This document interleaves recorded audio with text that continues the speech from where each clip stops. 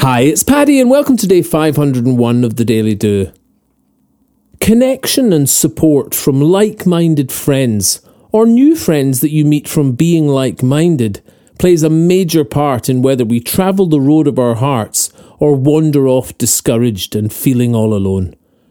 Your days are lighter and brighter when you're not striding forth alone, and the shared air of positive people fills with the music of laughter and wide-eyed, wonder-fueled options accompanying the momentum of powerful actions.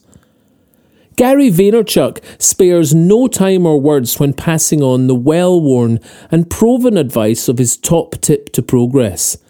Make one new positive friend, ditch one negative one.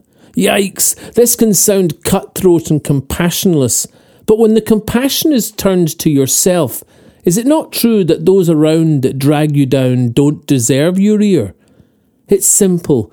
Just stop nodding and agreeing to their complaining and bad-mouthing. Soon they'll stop or shuffle off to bend the back of others. Or better, sometimes they see the power of joy in you, and you can then inspire one another. And how to make a new friend from whom you've seen the light? Again, it's simple. Get their email, text, or call them up. You'll be amazed that those that shine are most likely to mail you back. They're positive and keen to grow. And now you're a part of that. And they a part of you. Soon you have a group of friends, a support network of the good. And you no longer feel alone as you walk the road to you.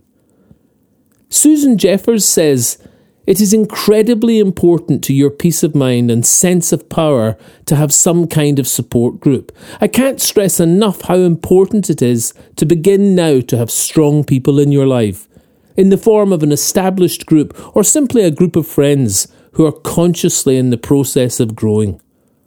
Today, turn towards the lightness on the path of positive and don't underline or nod along to those spreading negative. Make a new friend that you admire. Take them out to lunch.